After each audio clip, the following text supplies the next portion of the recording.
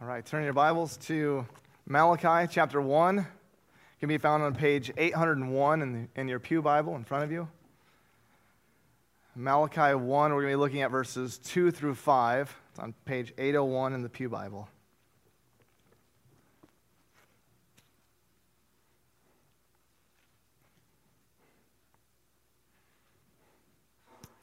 Verse 2. I have loved you, says the Lord. But you say, how have you loved us? Is not Esau Jacob's brother, declares the Lord? Yet I have loved Jacob, but Esau I have hated.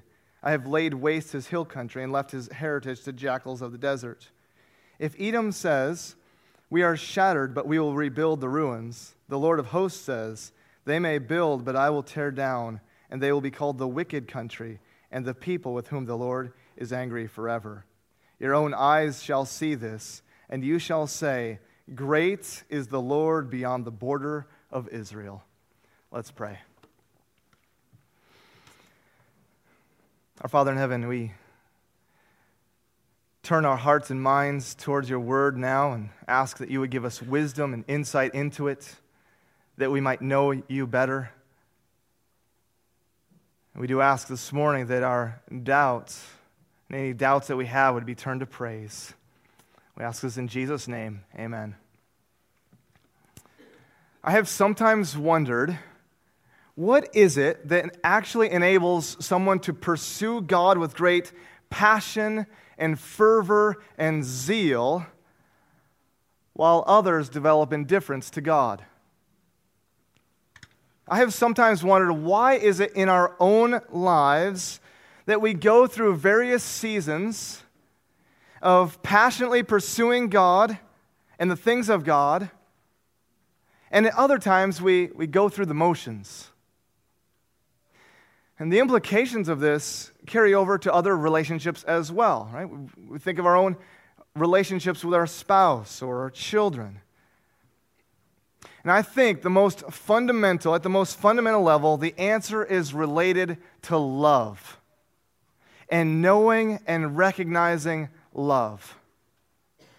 There is a sense in our nature for us to develop a greater love for God. In order for us to develop a greater love for God, we must recognize that we are loved by God.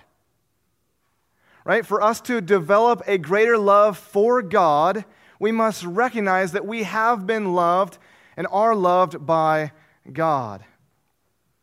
In other words, the basis for the covenant, for our covenant loyalty and having a renewed commitment to God, to obey Him, is recognizing God's covenant love for us.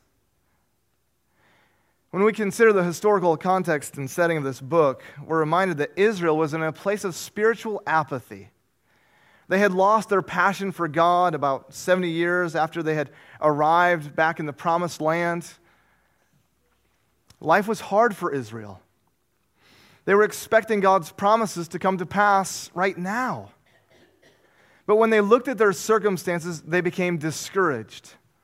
They became indifferent to the things of God. And we observed last week that they were going through the motions of religion without any heart in it.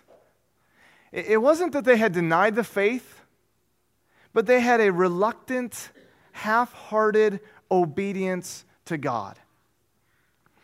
And through Malachi, God is calling them out of spiritual apathy and to covenant loyalty. We observed that this book is a wake-up call for God's people to return to God and to be faithful to their covenant relationship with Him.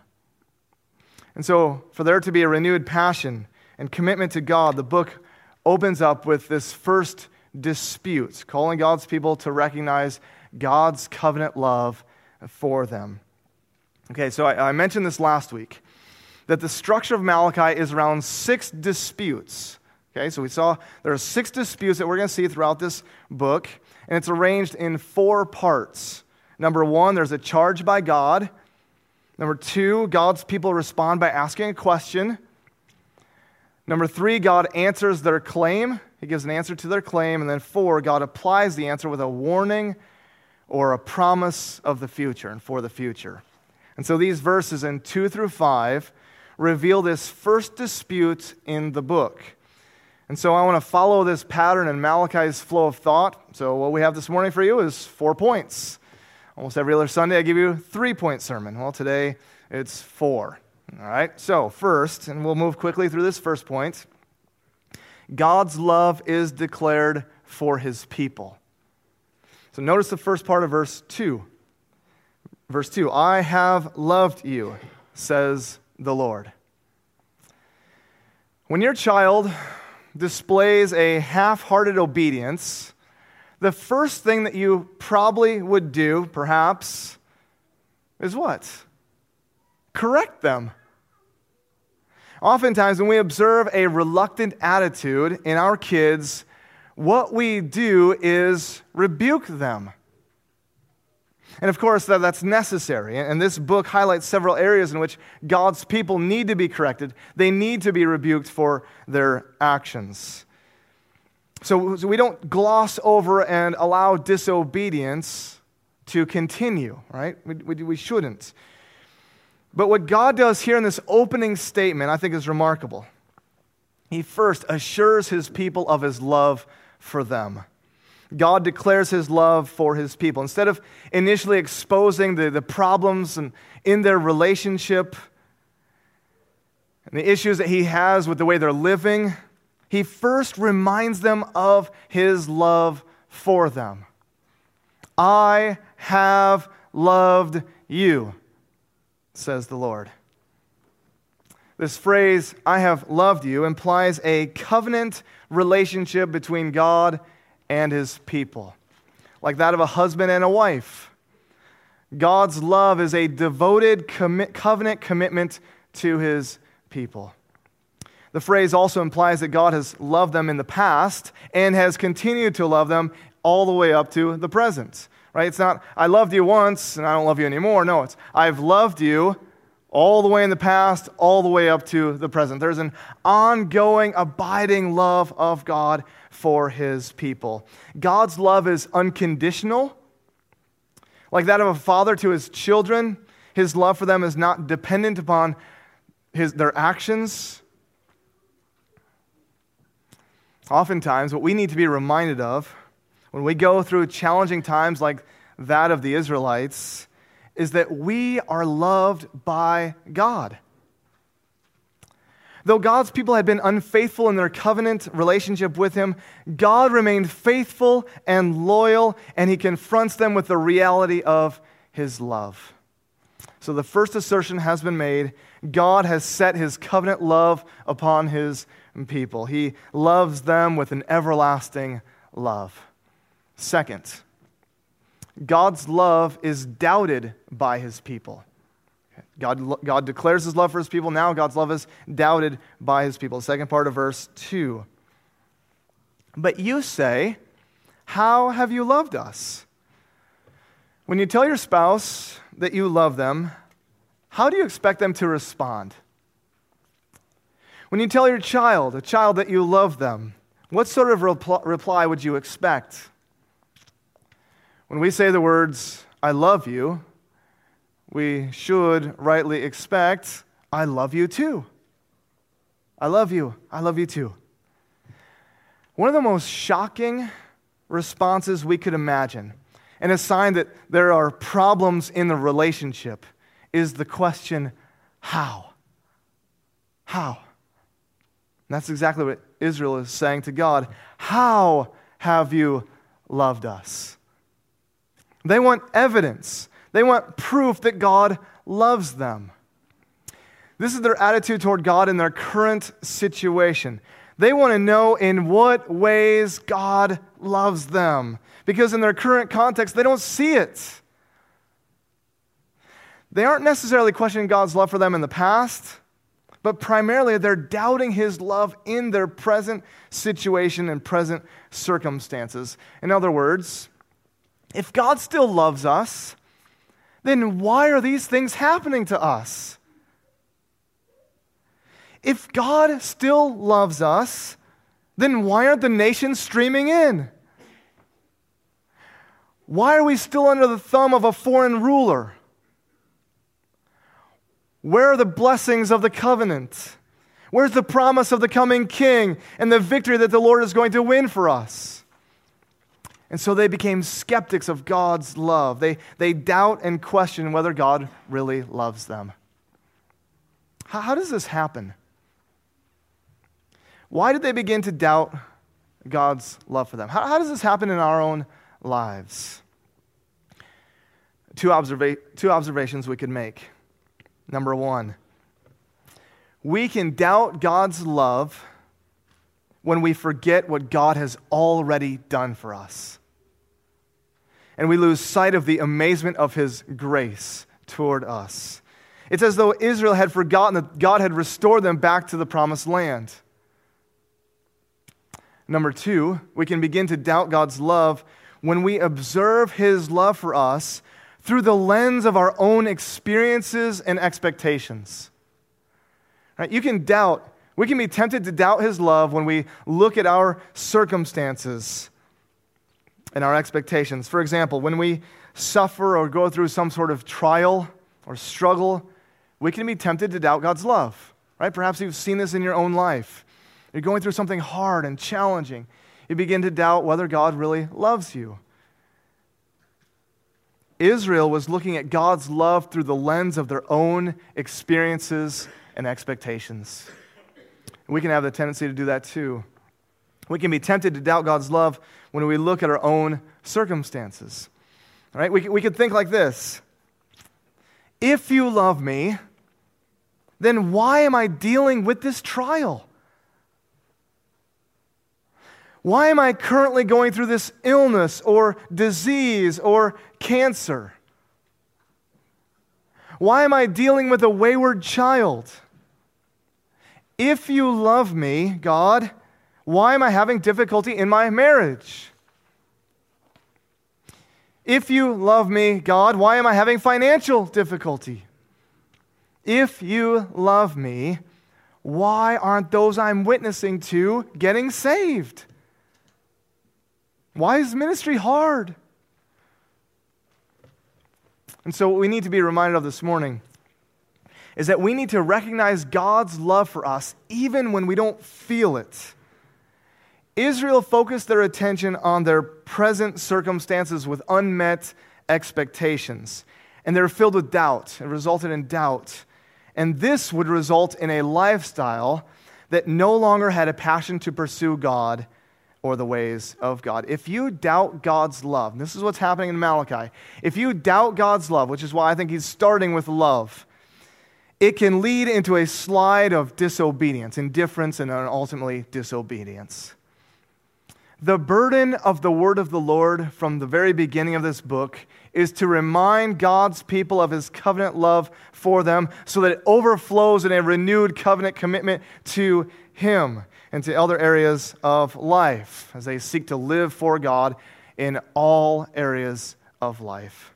And my hope this morning for you is that you won't leave here doubting God's love for you, but that you'll be completely convinced that God loves you and he has a steadfast love for you. And that's my hope for you this morning. The third point is this. We're asking the questions, how is God's love then displayed, right? How does God reply to their question and doubt? How do we see God's love for Israel? God is going to answer their claim, then apply it with a promise in the future. God's love, so first we see here in point 3, God's love is displayed in his past actions. God's love is displayed in his past actions. Look with me at verses 2 and 3. So all of 2 and then 3.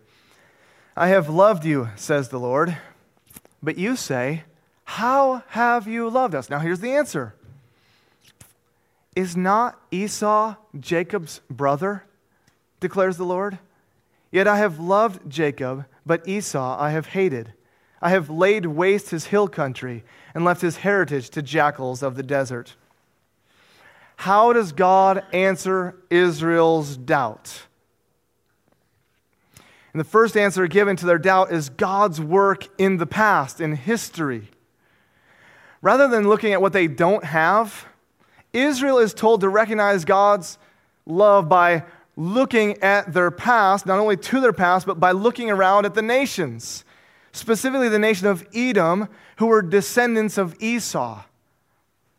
What God says in the last part of verse 2, all the way through 5, in fact, is given to reassure them of his love for them.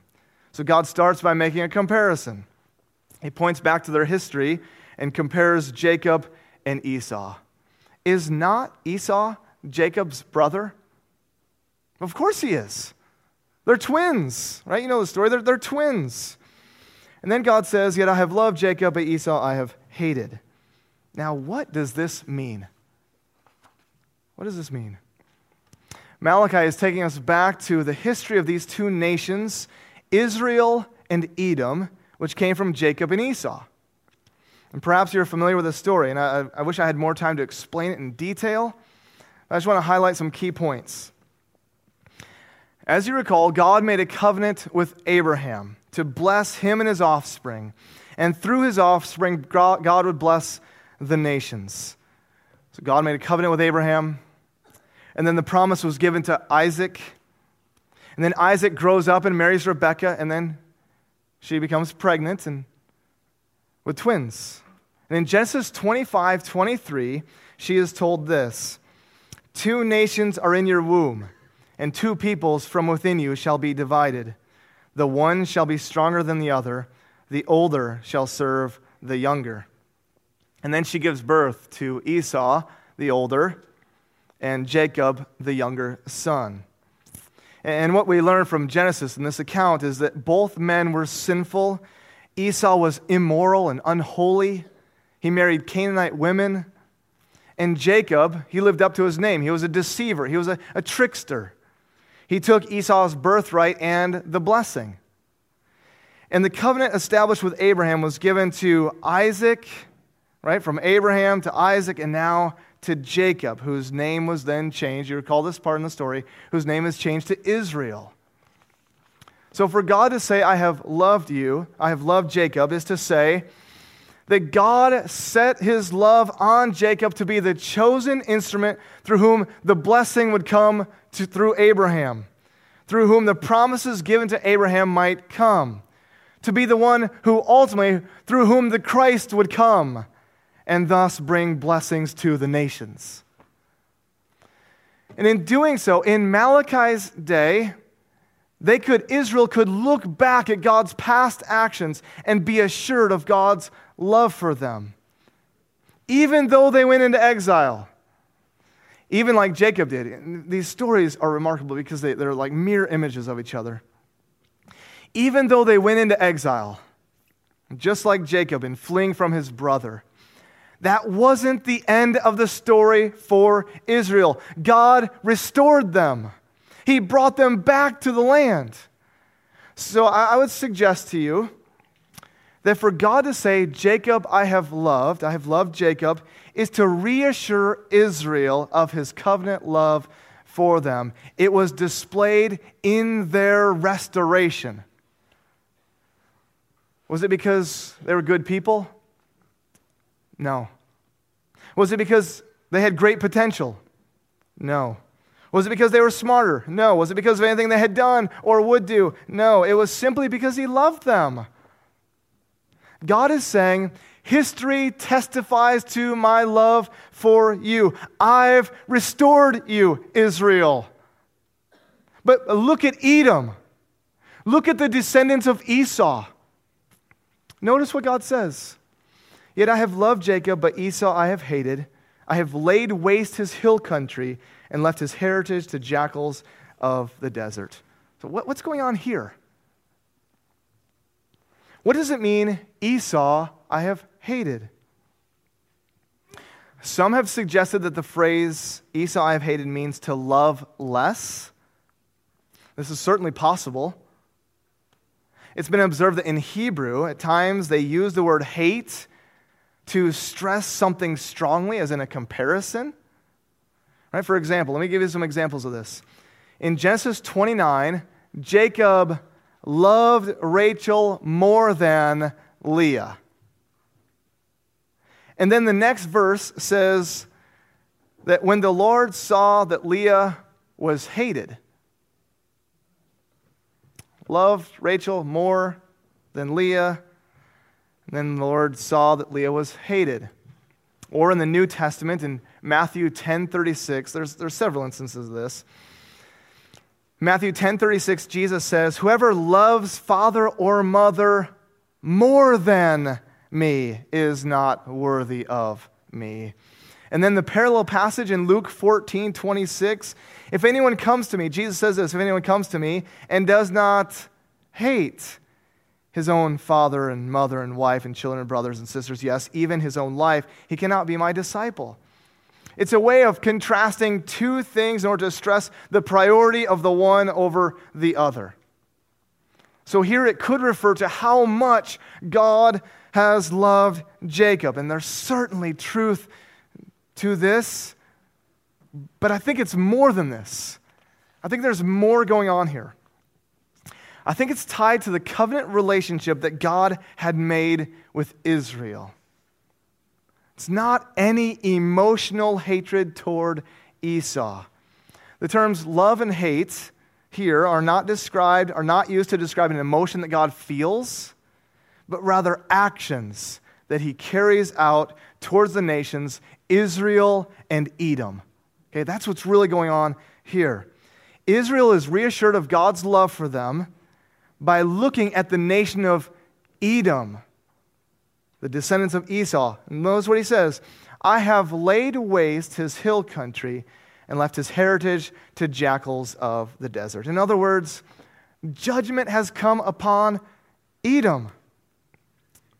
The imagery of jackals of the desert taking over Edom was the outcome of God's judgment. It reveals a picture of an uninhabited, disinherited wasteland. Though Edom had dwelt secure, they would be punished for their sins. Centuries earlier, Edom dwelt secure, while Israel was then carted off, exiled to Babylon. And the Edomites, I don't know if you know the story, the Edomites were allies of the Babylonians. Psalm 137:7 says this, "Remember, O Lord, against the Edomites, the day of Jerusalem, how they said," now listen to what Edom said, lay it bare, down to its foundations." And when you read Obadiah, we learn of Edom's sins against Israel. If you get a chance, read the book of Obadiah. I believe it's 21 verses. Okay, that's it.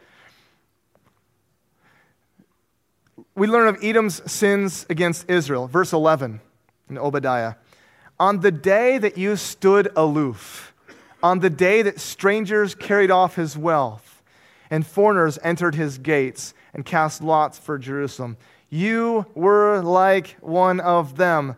But do not gloat over the day of your brother, in the day of his misfortune. Do not rejoice over the people of Judah in the day of their ruin. Do not boast in the day of distress." You get a picture of Edomites. Edom would be humbled for their wicked actions toward God's people. So God lays waste Esau's hill country and left his heritage to jackals of the desert. Israel could therefore be assured of God's love by looking at the past. So an application, present circumstances, right, whether good or bad, whether having material blessings or not, are not signs that God loves you or is for you. If you wonder how you know if God loves you, so that you won't doubt his love, look to the past. Look to the past. God's love was fully displayed for us in his past actions of sending his son, Jesus Christ, to die on the cross for us. Romans 5:8. But God shows his love for us in this: while we were still sinners, Christ died for us. If you're trusting in Jesus Christ this morning, and my hope is that everyone would, if you're trusting in Jesus Christ this morning, then you can have certainty. You can have certainty that God has set his covenant love upon you. God is for us. Nothing can separate us and separate you from the love of God that is in Christ Jesus our Lord. We are more than conquerors through him who loves us. The assurance of God's love, revealed in the past, should humble us. It should cause us to be thankful. It should remove doubt. And it should lead to praise. And that's what we see in our final point. So fourth and finally, God's love is evident in his future promises. We can be assured of God's love not only by looking to the past, but by looking to the future and what God has promised. So look with me now at verses 4 and 5. If Edom says, "We are shattered, but we will rebuild the ruins," the Lord of hosts says, "They may build, but I will tear down, and they will be called the wicked country, and the people with whom the Lord is angry forever. Your own eyes shall see this, and you shall say, 'Great is the Lord beyond the border of Israel.'" So what we see here is a further explanation of God's judgment upon the wicked nation of Edom and the change that takes place within Israel. Unlike Israel, who had returned to the land, rebuilt Jerusalem, rebuilt the temple, Edom would experience ongoing judgment for their rebellion and wickedness. Ezekiel 25:12 and 13 says this, "Thus says the Lord God, because Edom acted revengefully against the house of Judah and has grievously offended in taking vengeance on them, therefore, thus says the Lord God, I will stretch out my hand against Edom and cut off from it man and beast, and I will make it desolate." Obadiah, back in Obadiah again, verse 10, "Because of the violence done to your brother Jacob, shame shall cover you, and you shall be cut off forever." So what we see here in verse 4 is that though Edom rebuilds, likely out of an arrogant, self-reliant attitude, God will tear it down. I will do this. I will do this. Though they seek to do this, I will do this. They will be called the wicked country and the people of whom the Lord is angry forever. In other words, because of their pride and rebellion and their ongoing opposition to God and his people, the nation would experience God's justice and wrath. God gives them over to their wickedness. They're called a wicked country because that's exactly what they are.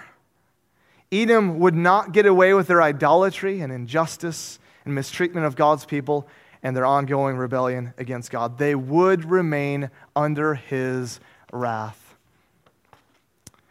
God's love for his people is evident in his future promises. Verse 5, "Your own eyes shall see this, and you shall say, 'Great is the Lord beyond the border of Israel.'" The fact that Israel will see and say, "Great is the Lord," is to reverse their fortunes, isn't it? It's to reverse the doubt that they had previously had concerning God's love for them. So they're moved from doubt to praise. They had not seen any evidence of God's love in their current circumstance. And now they will see it, and it will lead to worship. God's greatness is made known throughout the borders, beyond the borders of Israel. This reveals to God's people that their God is king over the world. Righteousness and justice shall reign. And one of the ways God shows his love for us is by making himself known to us that he is the ruler, that he is the king over the world.